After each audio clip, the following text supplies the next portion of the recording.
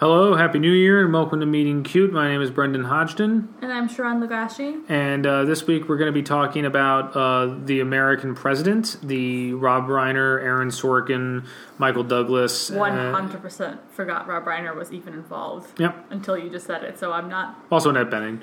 Sorry. I feel very stupid. The proto-West Wing rom-com of 1994? Five, yeah. Or it came out in 95, I believe. And so maybe Sharon will run through the plot really quick for anyone who's not familiar with this classic of cinema. And then as you can tell by me interrupting Brendan about Rob Reiner, I'm not as familiar with The American President as I should be, so I think that I have done a good job summarizing it, but Brendan, I feel like you should feel free to jump in and correct me if I'm wrong, and that way that's how we honor Aaron Sorkin in our own way. So, The American President. Alright, so Michael Douglas is the president. Andrew Shepard, who's a Democrat, which is, love it when movies name the actual political parties of characters. Sorry if you can hear our dishwasher, you'll just have to deal with our dishes getting clean. So Andrew Shepard, Democrat, he's very popular. It's considered by many that he easily won election initially because since he's a widower with a young daughter, his opponent couldn't really level personal attacks against him during the campaign. So he's fairly popular, and to ride his popularity, he's hoping to pass a centrist crime control bill. The words crime control bill are said so many times in this movie, and it's like a nonsense phrase that doesn't have a ton of passion behind it. But if he passes it, his advisors believe that he'll almost certainly be reelected. So his plan is to announce the bill and support for it at the State of the Union, which is coming up relatively soon in the movie's a few months timeline. away. Yeah. Meanwhile, so not that soon. Meanwhile, he meets Sydney Ellen Wade, three-namer, a very charming environmental lobbyist who is looking to get him to pass legislation to reduce carbon dioxide emissions. They are clearly attracted to each other, and Andrew tells Sydney that if she can get a certain number of votes by the State of the Union for her bill, he'll deliver the rest of them. And he tells his staff that he doesn't think that she'll get enough votes on her end, so he would never have to fulfill this obligation. Since he was attracted to her, he invites her to be his date to a state dinner, and they really hit it off, even though both kind of privately admit the challenges of dating the president in this situation. So they start a relationship, but once news breaks that the president has a girlfriend, both of them become open to sort of family value style personal attacks, especially by Republican hopeful nominee. Is he the official nominee? No, he's not at that point. He eventually declares himself as a contender, but it never gets to that point. No, he's just the front runner. Bob Rumson, who is Richard Dreyfuss. So he consistently attacks them in the press, and the attacks frankly seem to be working since the president's high approval rating starts to drop, as does support for the crime bill. And despite his advisors begging him to respond to these attacks, he refuses because he feels like it's a private matter and he shouldn't have to. Meanwhile, despite the very personal attacks levied against Sydney, she gets closer and closer to getting the votes she needs for her environmental bill. And at the White House Christmas party, she vents to Andrew and his chief of staff, Jed Bartlett, that the three senators she met with earlier that day, told her that the only bill they were more interested in defeating than the president's crime bill was her environmental bill. And she doesn't realize it, but that's coded language made to make the president understand that they can get support for the crime bill by killing the environmental bill. And don't worry, you will understand that part of the movie. They will hammer it home to you. Can you tell I had a problem with it? Andrew refuses to act on this initially, but then later in the movie, wouldn't you know it, they end up being 3 votes short on the crime bill, and Sydney has just gotten all of her votes for her bill. So Andrew's angry about it, but he does kill the environmental bill to save the crime bill. Sydney ends up fired because her reputation is ruined, and her boss thinks that she prioritized her relationship over her job, and she breaks up with the president, telling him the crime bill won't even do anything. Then, the morning before State of the Union, he makes a surprise appearance in the press room to fight back against the personal attacks. He says Ted Cruz's favorite line about how you shouldn't get into character fights with spouses, and tells the press that he's withdrawing the crime bill to write a stronger one, will send an even more impactful environmental bill to Congress, and also something about gun control while he's at it. He and Sydney get back together immediately, and he gets ready to give the State of the Union, and that's the end of the movie. Did I miss any major? I don't think so. Beats? Okay, so The American President. I watched some of this before, but I don't think I actually ever did watch the whole thing. Just surprising, 100% a TBS classic. Mm-hmm. How many times have you watched it before? Twice. Okay. Including this. Including this. Okay, so you just, because I know you recommended it a few times, because it was always like thematically relevant whenever anything like governmental was going on. So I wasn't sure if you'd watched it a few times. So I don't know how to start it. What did you think? So, I mean, the thing that's interesting, for better and worse, about the American President is that this is like a proto-Aaron Sorkin thing. Like, even more so, like you can look at like A Few Good Men as like, oh, here's a lot of the things that make Aaron Sorkin, but like not fully. Like most of his like flaws aren't super present in that movie. In this case, they are incredibly apparent. Like anything that anyone's ever complained about with The West Wing, with Newsroom, with Studio 60 is present here. But you like it. I know, I do. Okay. But as do I. I think it's a really enjoyable movie. I think it's the last good movie Rob Reiner ever made, that's for sure. But name one. I don't know. I never watched The Bucket List. I highly doubt that it's any good. I mean, he did Rumor Has It, which is that weird Graduate remake that we should do. Yeah. But yeah, that's the thing. It's like, I feel like ever since then he kind of went downhill. But Go ahead. No, you're going. No, I kind of agree with you. I feel like I liked it a little bit more than I expected to. And it's weird because I'm not an Aaron Sorkin fan. But you're not. But I'm not an Aaron Sorkin fan. Yeah. You know what I mean? Like, he is the best argument for and against, like, separating the art from the artist. Because, like, I have enjoyed things that he has done. But at the same time, I do not enjoy him. And the things that he has done are very, like, his personality is very much entrenched. As we were recently reminded in thanks to CNN, or was it MSNBC? I don't know what. But whatever. On. But I mean, he ends up being in the similar. The other thing too is that he ends up falling into a similar sort of boat that, like, I think somebody made this particular joke that he's in the same vein as like Joss Whedon, where a lot of his faults and perpetual missteps as a writer are just seem to be tied very directly to some issues in himself that like are never going to go away. Frankly, I connect him also in my own experience with Amy Sherman Palladino. Like they create things that I like, and yet I don't think I like them. There's something so and there's something see the dislike, like there's an personality flaws in the work. Yeah, their personality flaws bleed into the work, and there's something, and there are things that they are preoccupied about that are there are things that they are preoccupied about that run completely counter to the appeal of their actual. There's work. A weird nastiness, and that's it. And the American President is like a fairly optimistic movie, but it's in terms of like we'll get into it. It feels like it's like from a different universe. Yeah, I mean, it's a weird thing where it's like, and again, like to like Joss Whedon again, like watching American President, it's like you can really just feel this as like, hey, this is a rough draft of The West Wing.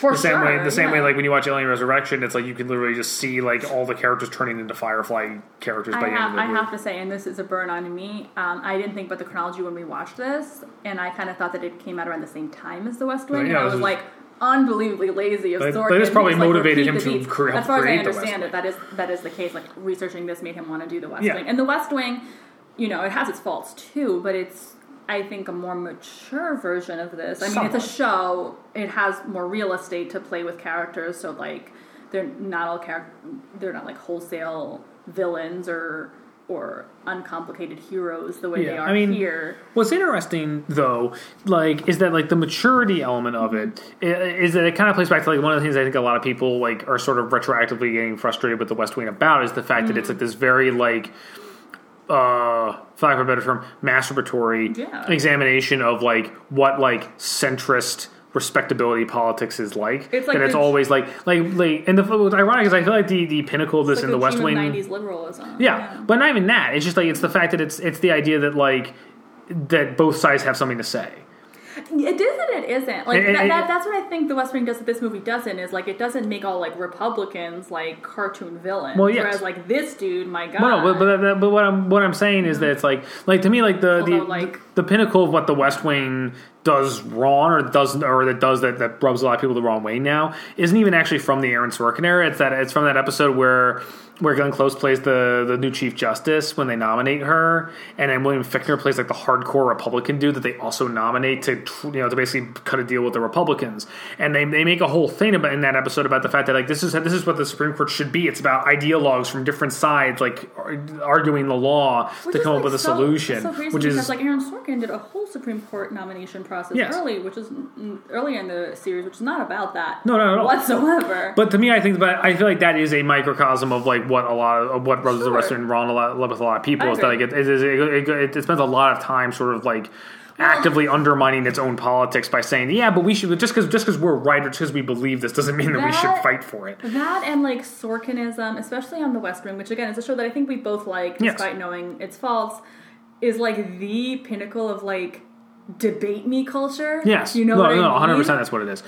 And I think one thing that can be said about The American President is that this is a movie that is very, very aggressively unapologetic about, like the whole denouement, as you said, is him basically saying, it was penny ante and lame of me to try and like do like a centrist, like make everybody happy bill. I'm going to really commit. Like he literally says, I'm coming for the guns. Yes, he said, which is like the most like viciously offensive thing you could say to right-wing people. By the way, I'm coming for your guns. And it's like, which makes it all the more hilarious that Ted Cruz loves this movie. And I know. I mean, really, I feel like if you want to understand how like clearly ideologically bankrupt and like non-committal Ted Cruz must be to like 90% of right-wing talking points, it's that. It's that he can look past that he can take that quote about like, you want a character debate, come after me. Like he can pick that quote out and ignore the 5 minutes before that's literally just Michael Douglas screaming about how great liberal things are. Also, the more obvious point to make with Ted Cruz's lack of political spine is that like you could take a quote about how, hey, don't insult my wife, and then campaign for the guy who insulted your wife. Well, that's the whole other thing. But yeah, so anyway, so about this as a rom-com. Yeah. Now that we've had this little like events session about Sorkin. It's actually, I think, a fairly classic rom-com. No, I mean, that's the thing. Structurally, it hits a lot of the same beats. And to go back to what we've talked about in the past about jobs in rom-coms. Yeah. It's like this is one where the jobs are super essential to the nature of the narrative, and are not rom-com tropes. No, for sure. And there's also the fact that like they really commit to it. Like this feels more like, here's the thing, like Aaron Sorkin has a very like fantastical, ridiculous examination of what Washington is like, but this still feels more realistic. A more realistic or thoughtful depiction of the world that they're inhabiting than, say, like magazine culture and like 10 Things and How to Lose a Guy in 10 Days. Or I think the more obvious comparison for us would be Made in Manhattan with Ray Fiennes' character who's a politician. Sure. Yeah. Yeah, that too. I mean, like it's one of those things where it really takes a lot of time digging into the reality of what this is. I actually would compare the depiction of like what it's like to be the president in the White House here to like what it's like to be like a magazine editor in romantic comedies. There's a lot of it that I was like, what? Like, I don't know why Aaron Sorkin seems to think that like as the president you always hire your best friend as your chief of staff.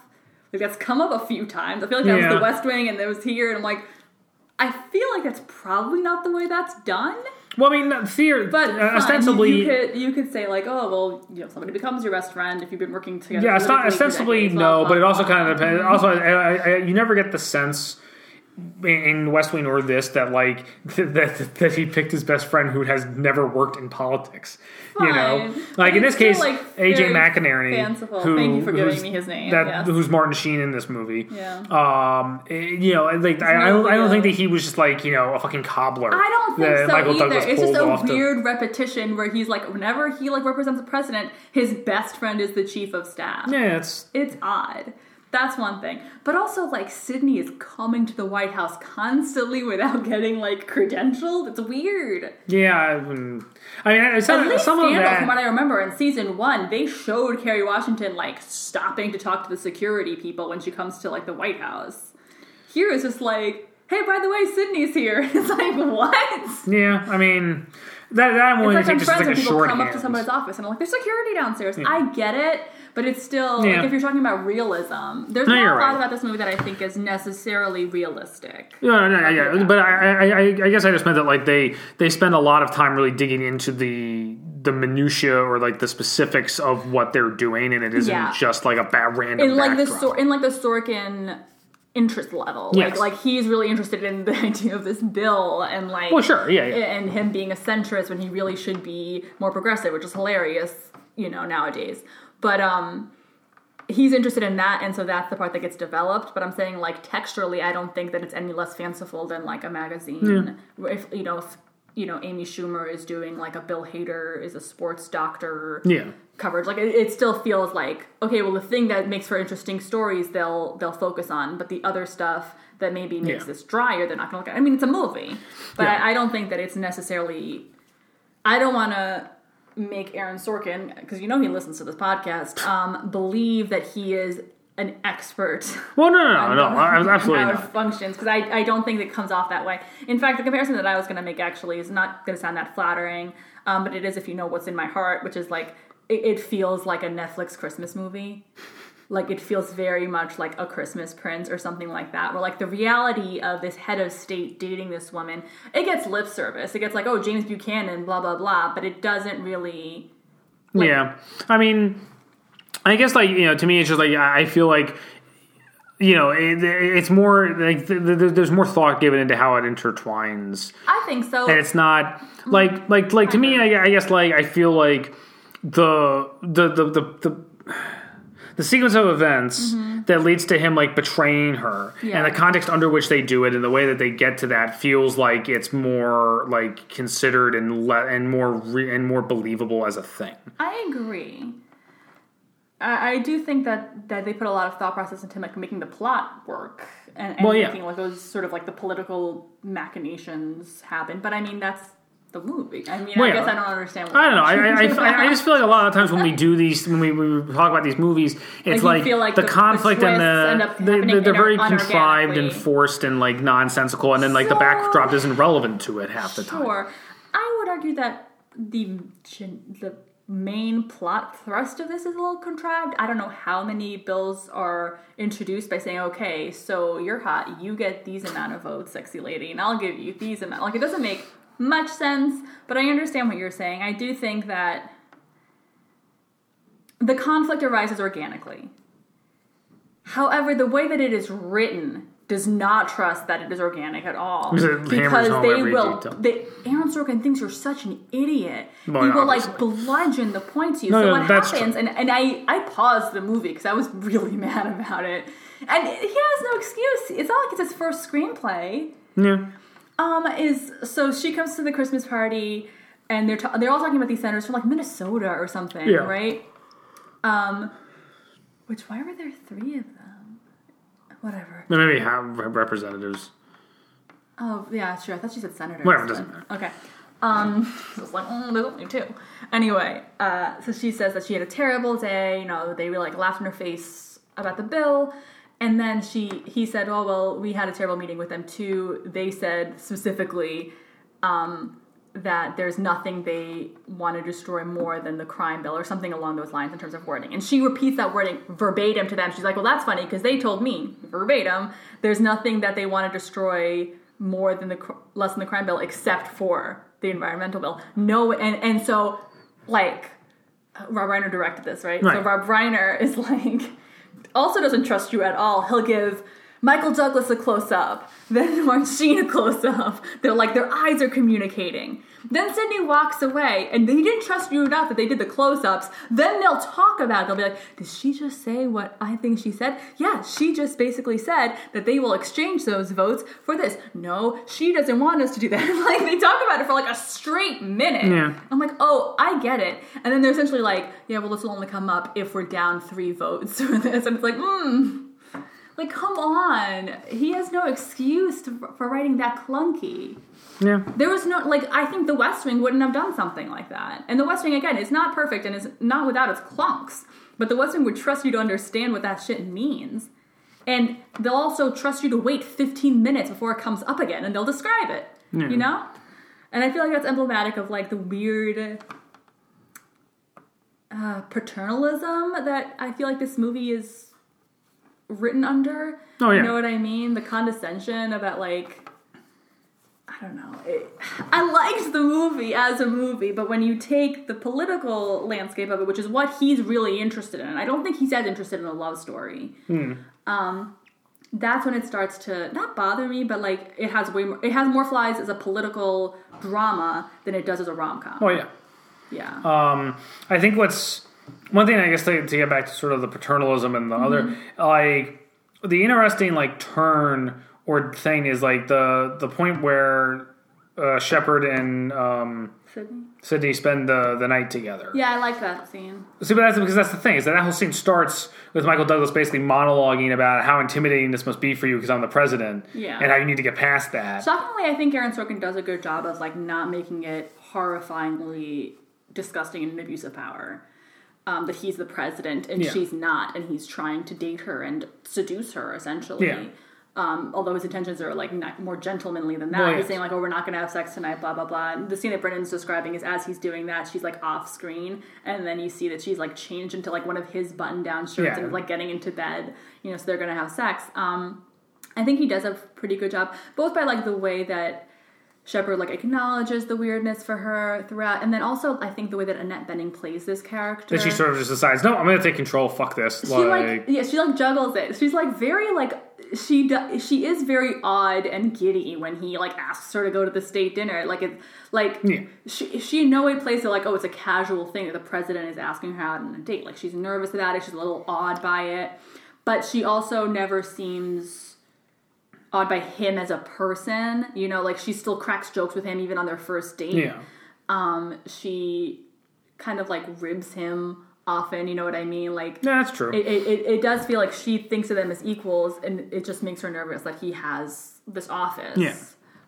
Which I think was a pretty complicated maneuver to pull off, and I think that they do that here, both by the writing and the acting. I think like it works well, which is it's not a small thing. Otherwise, the movie would be disgusting, in my opinion. Yeah.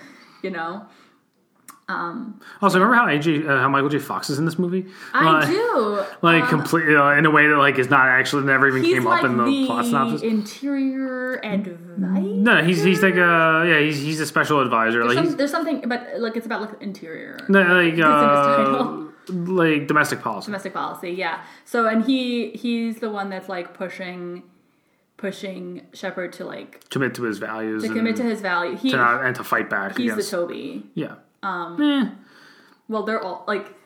I feel like when you break down the West Wing, which we shouldn't do in this podcast, like, they all have the same character traits, you know what I mean? Like, Toby sometimes fills that role.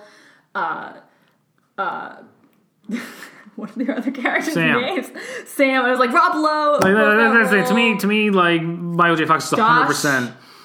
To me, like, Michael J. Fox is 100% Sam Seaborn. He's just the Rob Lowe character. He's the young, super idealistic. Sam Seaborn would yell at him for having this relationship in the first place. That feels like a Toby thing. Well, what's funny is that, like, Sam does have a relationship like this. I know! Sorkin is so fucking repetitive. Isn't that crazy? Like, his is worse. Not just that, but, like, for God's sakes, he wrote the first season of The West Wing right after this. Yeah. And he's like, you know what I should do? Have a relationship. Like, dude... Get some original ideas. Sorry. Anyway. I don't know why I developed this weird hatred. Well, so Anna Deavere Smith is obviously just CJ. Yeah, I know. And then she plays the NSA. And get some new friends, Sorkin. Like, again, like, why is he repeating the cast, too? And I don't know, people use the if he's same going to repeat the cast, fine. But it's just, like, it's weird to see them, like, in...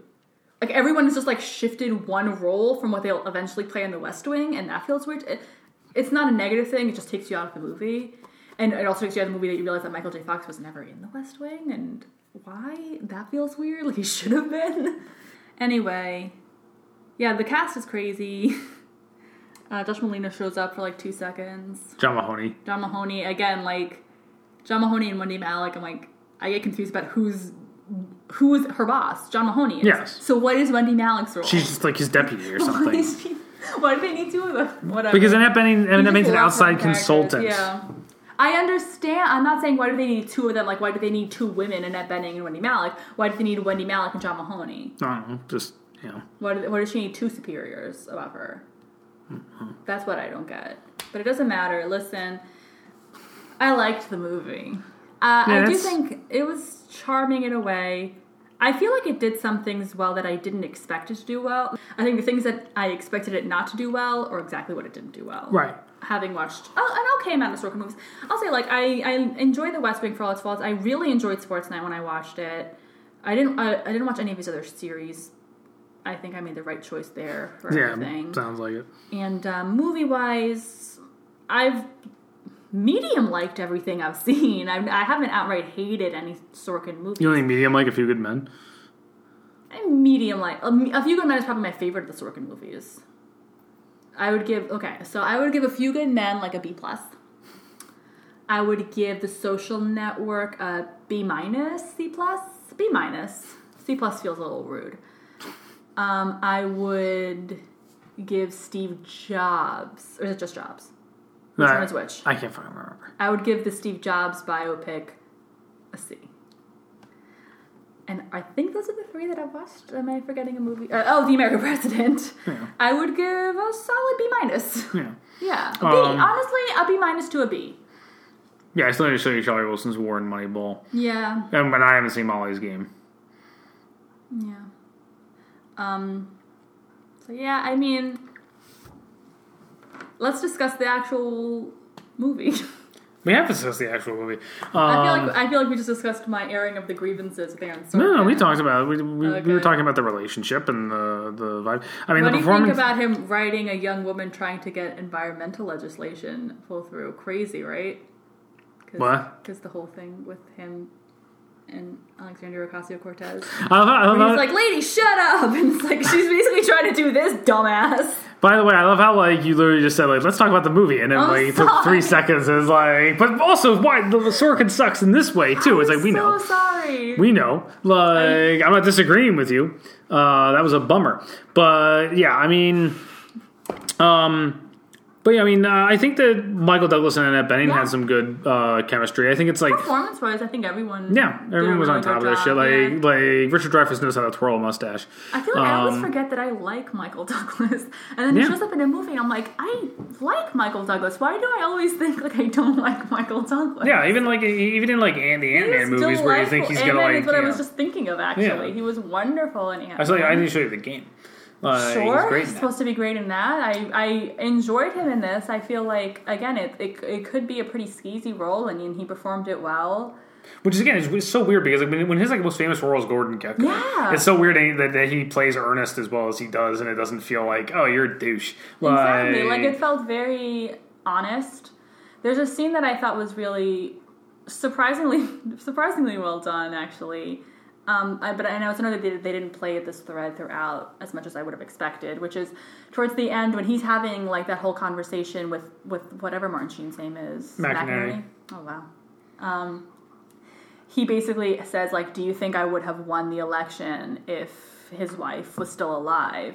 And I feel like you could feel like that was something that's been weighing on him this whole time. And I thought that was like a really wonderful little character beat. I wish that they would have played with that more, although maybe they would have taken I think part of the beauty of it is that he had never said something like that. Like, in all honesty, like, and I don't mean this negatively, the fact that he's like moving on after his wife has passed on, which I think it's like 3 or 4 years after she had died, it feels like the emotions of it are kind of utilitarian. Like, he's just like, yeah, well, I'm allowed to date. Like, it's not so much about moving on. He does ask his daughter, like, is it okay that I'm still it's more about, like, it's a leap just because of the circumstance. Yeah, just because he's the president, not because he's, like, moving on. But I feel like compared to something like Sleepless in Seattle, where it's all about whether or not he can move on after his wife passed away. I feel like that's the comparison that I was making in my head. It's more just like it's more just the fact that it's like, it's been a while. Like, how do exactly. I do that? And part of that kind of like, I don't want to say that it put me off, but I was like a little bit interested on whether or not they would touch on like it's difficult to date for anyone after their wife passes away, whether or not they are the president. And so the fact that he did sort of weave it in nicely at the end, saying like, would I even be the president if my wife was alive, I think is like quite sad, and he played it really, really well. So a part of me is like, I wish they would have played with it more, but a part of me also feels like it probably would not have had the emotional resonance at the end if it had been played with more. Yeah. Do you understand what I'm saying? No, absolutely. And I feel like that was really great acting on Michael Douglas's part. So I also love the detail that they have a pool table, and he and Martin Sheen like shoot pool like when they have conversations throughout the movie, which feels like one of those like very specific, like that's like the like Obama had the basketball card at the White House. Like that's like this is like my specific thing that I brought to the White House as president is I wanted a pool table so me and my chief of staff could shoot pool because there's something like pool is like a Friends vibe. You know what I mean? Almost like a foosball thing. Well, yeah, I mean, but that's one of those things because like pool for me is like a very like tactile sort of like guy cool thing. Yeah. For some reason, and like watched the Community episode. Yeah, I mean, I've shot pool, like so. It's just something about that where it's like, yeah, like I would do that, sure, why not? You know, like short of them having like like a poker table, like just like sure, like. But even that feels like novice screenwriting where he's like, they got to be doing something while they talk strategy. Well, sure, but like I feel like there's something about like the fact that it's a pool table that gives it like the sort of like, you know, it just gives it some sort of specificity to me, where it's like, oh, this is what he decided to bring, and not in a Paul Ryan lifting weights photo shoot type of like, I'm a guy just like you way. Like it does feel like earnest for the character. Yeah. How weird did it feel watching this movie now? Like, doesn't it feel like sci-fi? Like, it just feels so weird. Like, I think that's partially why I had, like, a barrier with the movie. Where, like, again, like, taking the romance out and putting that in its own box, I think it's done well. I think it's done better than I expected Aaron Sorkin to pull off a romance, frankly. I think it's done really, really well. But the framework of the politics in the movie is the thing that leaves an impression, and it's weird. It's real weird. I don't know. I mean, on a certain level, because I guess, like, with things being as polarized as they are, it kind of fits that this has this very, like, black and white, like, understanding of, like, no, like, these policies are right, and these people are assholes. That's why part of me was like, I don't really mind that Richard Dreyfuss is, like, a cartoon villain. Because, like, in what universe am I going to be like, you know what, the Republicans aren't nice enough. Like, no, it's fine.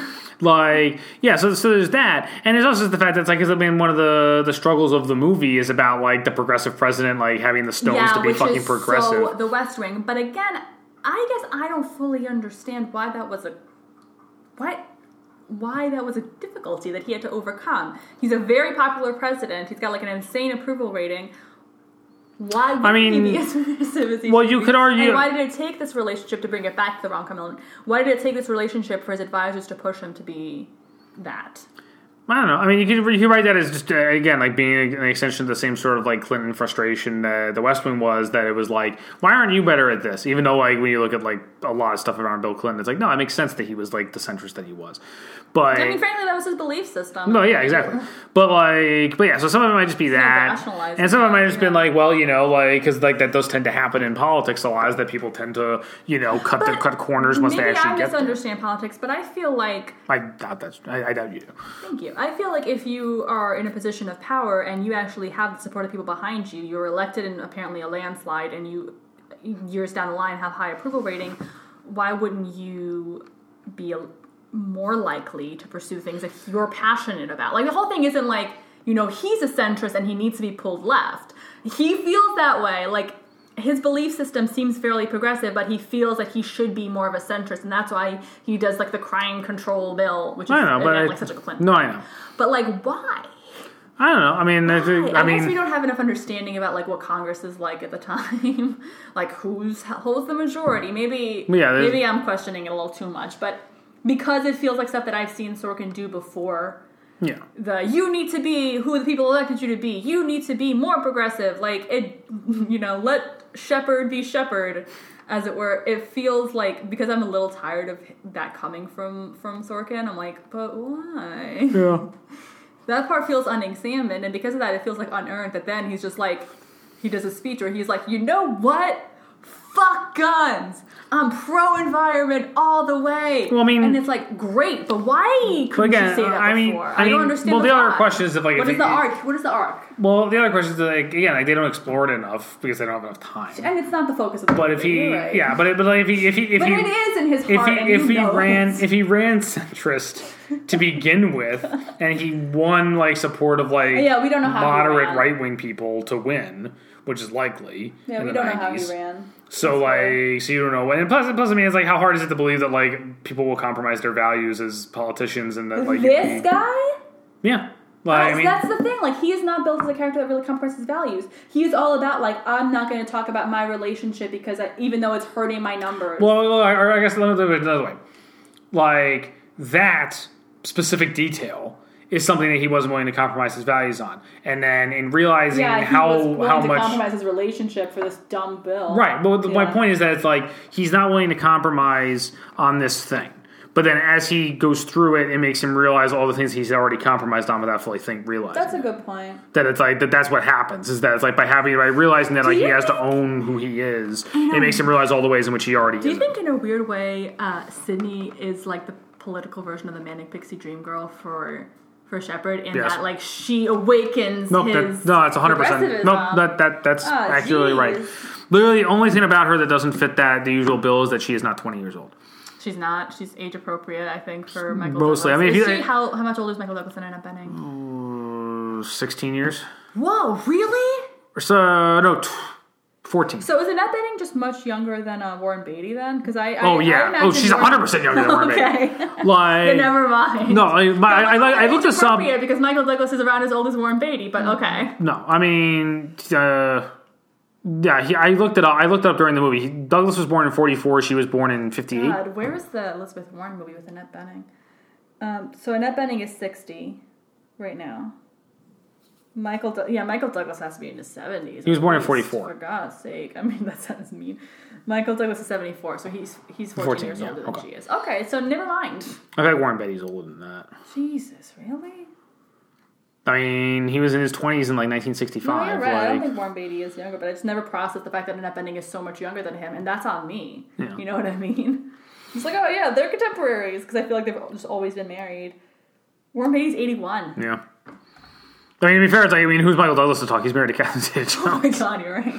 It's just like a sliding scale. You know that there was a whole thing where, like, a lot of people thought that Catherine Zeta-Jones was Mexican? She's Welsh! Because of the fucking Zorro movie? Yes! And they're like, oh, a woman of color. And everyone's like, no. What? Not even a little. Anyway. We're dumb. Yeah, we're all over the place right now. I'm so sorry. Well, no, I know. I'm just commenting. Movie's fault. I'm just commenting. I'm not complaining. We're trying so hard to focus on the romance because that is the. But there's so much other crap in this. Not only there's so much other crap, but I truly feel that the romance works, but I don't think that there's a lot of nuance to it's very. There's not a lot for us to discuss. No, I mean, again, which to go back to our original obsessive topic is that it's peak Sorkin. It is. Like Sorkin tends to work pretty effectively when he has some other thing to distract or water down his usual shit. But it's like, just his film. I guess that's why I have such animosity towards the movie that, again, I think is fine, is that, like, it does feel, like, emblematic of the idea of, like, people using rom-coms without having any respect for the genre. Yeah. Like, I certainly don't think that Aaron Sorkin is I don't even think he probably thinks of this as a romantic comedy, although it is. I don't think he seems like a rom-com fan, and I think he filled in the romance part of it almost as a necessity towards discussing the things that he wanted to discuss. Yeah, I think that's so I feel like I'm getting annoyed at us for constantly going back to, like, the political framework of the movie, but, like, that's because that's where the focus of the movie truly is. It's not like we're ignoring this, like, great romance that Sorkin put together. The romance works because the characters have chemistry. There's good dialogue. You can't say that about Sorkin, except for when he's hammering home something like a fucking idiot. Yeah. When he's doing, like, a back and forth, it works. Yeah. And that's true here. And, you know, if we go back to, like, my initial premise that rom-coms take place in a foreign fantasy land, this works perfectly because the political framework is very much foreign fantasy land to me. We presume, I mean, we don't know that he won re-election, but I feel like the movie leads you to believe that people are really happy with his speech.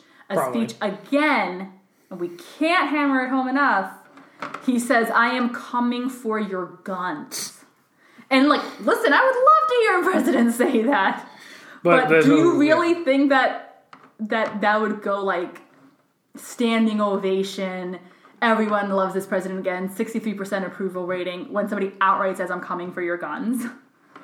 I hope that would be the case in our lifetime, but I doubt it. And again, like yes, there's, like, the feel-good element to it, but at the same time, there's also, like, the feel-real-bad element to it, that this is 1995, and he's talking about climate change and the environment and guns and essentially criminal justice reform. It sounds like, again, they don't really get into what the crime control bill does, unless I missed it. It's just that it does nothing. They dig into it, like, once he makes that backstabby choice, and, like, she said it won't do anything to control crime. Yeah, it's but, like, what are the policy? Like, again, this is me being, like, too pedantic, but, like, the whole point of it is that, like, the whole thing is presented in such a frustrating way that you got distracted by how annoying it was. Do you feel that there's, like, nothing to discuss about the relationship? Like, it's fine, but it's really it's weird to me that, like, there's nothing to talk about, and that's the central plot of the movie is this relationship, and that's what disappoints me is it feels so rote.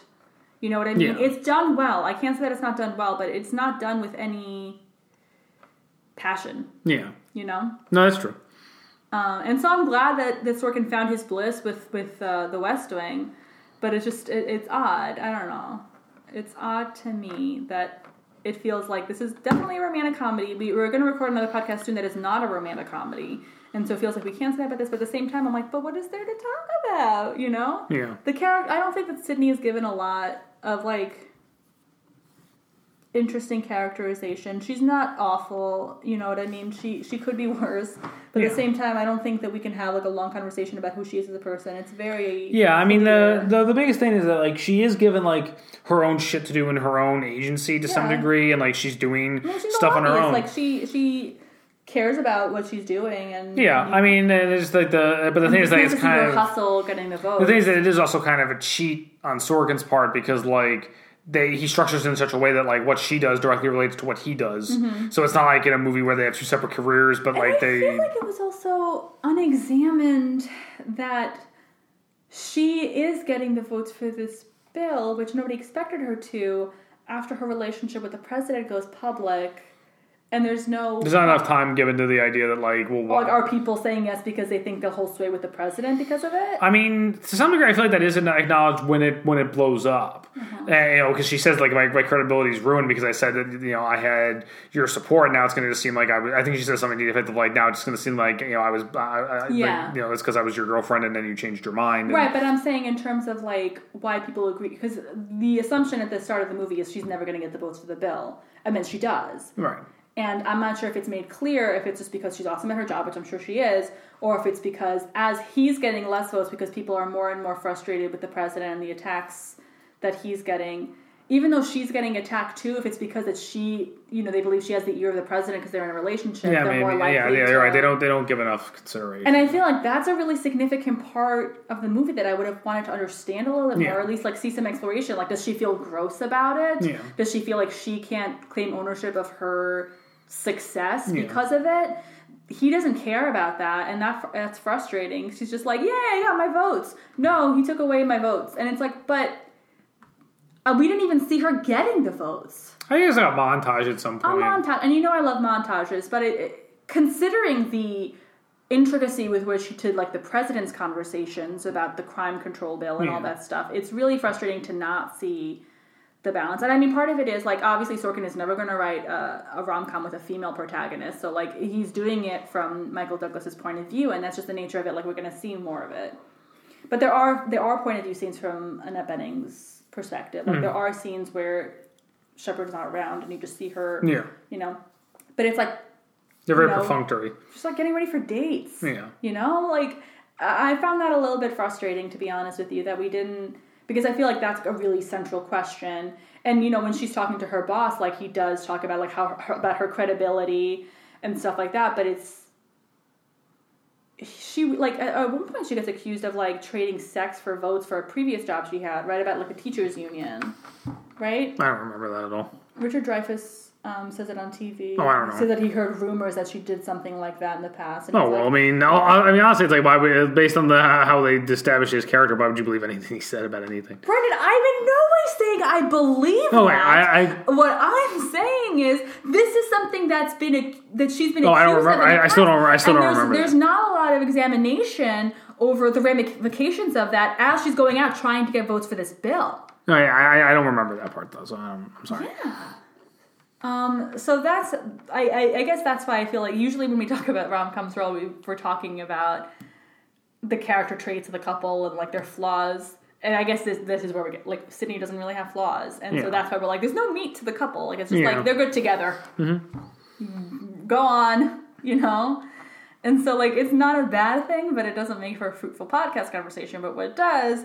is the political stuff and the arrogance of Aaron Sorkin. It's just weird. It's weird that his whole thing is like, we need more passion in politics and stuff like that. And yet when people show it, he's like, shh, Well, like, what? What is his deal? Yeah. He sucks. What are we covering next week? No, what did you think of Sydney? Did you think she's an interesting female character? I think Annette Bening makes her interesting.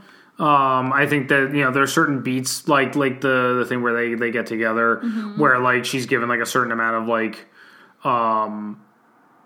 there's this weird she has like a bit, she has confidence that she's able to bring out and like and there's sort the of point where she speaks French to the French president, right? When she didn't reveal that she could do that before, right? Like stuff like that is good. Like it's not, and again like I said before, like she has a decent amount of agency and like her own shit going on. She does. I feel like that stuff is like shallow in a way. Like she does have agency. She does have a job. She's a professional woman. But it's all very she's surface also, like, level. funny and confident. But yeah, it's surface level because he just isn't interested in examining her as a character. And I guess that's where I leave a little disappointed. But I do think she has the potential of being a more interesting character than she is. And she's interesting enough on her own. But it's just like you feel like it's the tip of the iceberg and you want more. Especially because Annette Bening does, like you said, play her well. I think she adds more comedy to the movie in her choices. I mean, she's given funny lines, but like the way that she like will deliver them in a way that is like kind of cocky and still sweet is really, really good. So I feel like I just wish that we had gotten a little bit more out of that role. Yeah. But she was fine. And then did you think that this is romantic? Reasonably, like it's very perfunctory about it. Yeah, it's like a shallow romantic. Like I think their dance scene was well done. I think, like we said, the initial like sex scene, not that it's really a sex scene, but like the seduction scene is well done. But yeah, sorry I interrupted you. No, you said it. It's fine.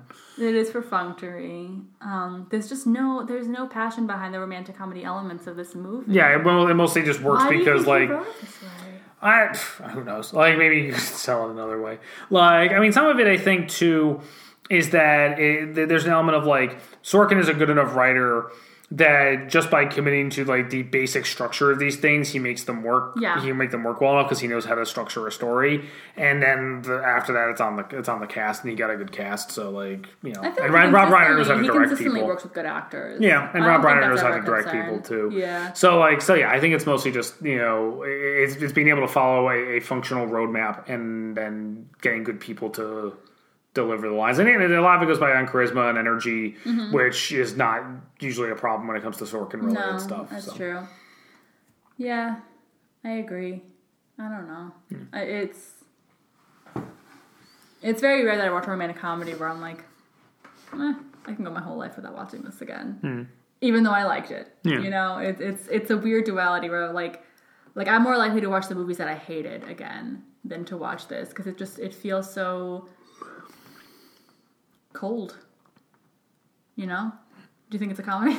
I think that a lot of the humor beats work. I think that that sort of pattern back and forth and like casual absurdity is something that Sorkin is good at. Like there's that whole sequence like after they spend the night together where like it becomes a thing and just like and one by one like the inner circle like comes into the office and they're just very casual like hey CJ or hey Sydney like just like just whatever So like the thing is like the press knows that she stayed there overnight because she drove there and her car is there overnight, but it's like drove where? Where's her car parked? But whatever. Like this just confuses me. Whatever. Because it's such a fanciful idea. Like I guess hung up on the details where I'm like, oh, so she just like parked outside of the White House. I mean, I'm pretty sure there's a parking lot like for that's employees. Visible for everyone. For the press pool, probably. Yes, I get it. It's hard for me to understand a lot. Like I get hung up, as you know, on the specifics of a lot of movies, and this one, there's just so much that they're not discussing that like. Yeah. Like the only problem with dating a president in this is that Richard Dreyfuss is a dick. Yeah. But it's like, but what about all the other concerns? But yeah, I mean, but stuff like that. That's not true. There is the recurring beat where he can't order her flowers. Right. He doesn't even get to have cash or something. Which again, there's no reason for him to have. I know. But which is also something that shows up in The West Wing with. Oh shit! Did it? With the Butterball Hotline. Like the whole thing where he's like trying to like. He's the guy from Fargo, but I don't remember it coming up that he like can't carry money. Well, no, it's the idea in general that like trying to engage with the regular world. But he in no way pretended that he was somebody else on the phone. No, yeah, that's which he really probably should have. Yeah. But yeah, that's the stuff like that. Is funny and like gives it a certain amount of personality. Mm-hmm. But yeah, just like the way that like they sort of like can be very droll about like whatever, we're doing that now. What feels similar to me when I'm getting hung up on these questions is the Prime Minister storyline in Love Actually. Yeah. Where I'm like, why did he need to go door to door to find what's her name? You know, when she worked for him, first of all. Also, he's the Prime Minister. Like, he can pretty much... Like, isn't there a joke in this about how did he get her number? And he's like, the FBI? Yeah. Yeah, like, at least this, at the very minimum, did that. But it just feels like it's not acknowledging the reality of it. And maybe it doesn't need to, because it's a romantic comedy, and that's what I always say. But something about it really bothered me in this. Yeah, this is a reversal on our end, because like I'm usually the one who's like, the hell, like I was the one who was like screaming at the top of my lungs about. I'm being like a fucking CinemaSins person right now, being like, well, I don't get how realistically that they could plot holes. Like I was the I was the one who was screaming at the top of my lungs about how this guy in 10 days. Like, how is it ethical for her to do this sort of shit as part of her stupid column and nobody thought it was real in the first place? But whatever. Like it's mostly just a circumstantial thing, I guess. Like what turns people's suspension of disbelief on. Right, and it's just like the mood that you're in. But it was just, for whatever reason, I feel like the fact that like I couldn't really hook into the relationship as much as I normally would have probably gave me more opportunity to be like, but I don't understand how she's getting here. Like, how did she drive here? She gets lost on DuPont Circle all the time. Like, it's just like... Yeah. I get confused about like when they are and are not discussing the challenges of dating the president. Like, they discuss it initially, and then they're just like, no, it's fine. So, like, she can just always go to the Oval Office? Like, I don't know. Confusing to me. But whatever. If it was on TBS... I think it's comedy light. Outside of, like, the recurring thing with him trying to buy her flowers and he buys her a ham that time. Yeah. I don't remember a lot of really funny stuff. It's more in the performances than the lines for me. If it was on TBS, did you watch it? Yeah. You know, I mean, for the most part, it's like, especially 90s era Aaron Sorkin, it's like, I'll sit down and listen to the dialogue, and that's fine. Yeah. Would you? I think there was a version of me that would have watched this a lot, but I don't think that version of me exists in 2019. I'll say it that way. Like, it's hard for me to divorce, like, the reality of life now versus what it was like 24 years ago when this movie was theoretically, like... I don't know how to explain it, but no, I can. There's like no avenue for which I can really enjoy this movie outside of like a very academic. Like, yes, I think the movie is made well. However, I can't enjoy the romance as much as I normally would in a romantic comedy. I can't even enjoy the clothes as much as I normally would in a romantic comedy. Costume design's dull, and that's why we watch a lot of this shit. I can't get lost in, like, the political fantasy of it because it feels so detached and removed.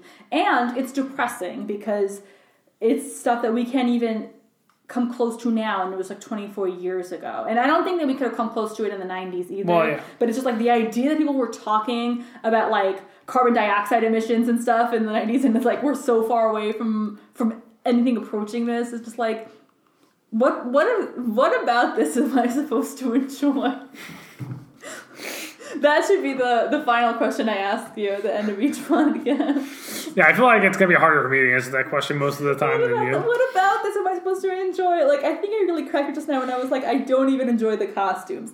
Most romantic comedies, if nothing else, I can enjoy the costumes. You enjoy like good cozy sweaters and suit jackets and the Potomac winter. In my personal life, I adore a good cozy sweater, but like this is like Nancy Meyers chic, you know, which is like it's anyway. Yeah, I don't know. Also, where are her friends? Well, her sister's in this. I know, but like, it just feels weird. It feels weird that she doesn't really have much of a social life. I mean, workaholic, I guess. I suppose, yeah.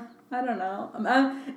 I think it's the mark of a movie that hasn't done enough to hook me that I ask all these straight questions. No, you're 100% right. And I'm sorry. I don't like being so negative. Again, I give it a B. No, I know. It's just, no, I get it. That we've watched so many worse movies by worse people. Aaron Sorkin isn't the worst guy in the world. He just sucks. Well, no, I mean, but there's again, like, there's something we said where it's like the worst sin is not being bad; it's being unmemorable. I think that this is artistically the dullest Sorkin movie I've watched. Yeah, probably. But I haven't watched a lot of his other. No, I mean, I haven't seen. I don't know if I would find Moneyball dull personally. Although it doesn't sound like. I mean, it functions. I mean, it functions more. There's stakes in it. Yeah. Yeah. I mean, yeah. I feel like you wouldn't be interested in the subject matter on principle, but like, but yeah. I mean, it's yeah. I mean, I would agree with that assessment, having actually seen everything except Molly's Game. Right. Yeah. And all the movies. You haven't watched Newsroom. No. All right. Well, looks like we're wrapping up. I would like, as we wrap up, to give a shout out to Megan Amram on Twitter, who tweeted my favorite joke the other day, and I bookmarked it for this podcast specifically. She tweeted, "Yeah, sure, I like Sorkin. Sorkin my own dick." I missed that one. Yeah, I cried laughing. Anyway.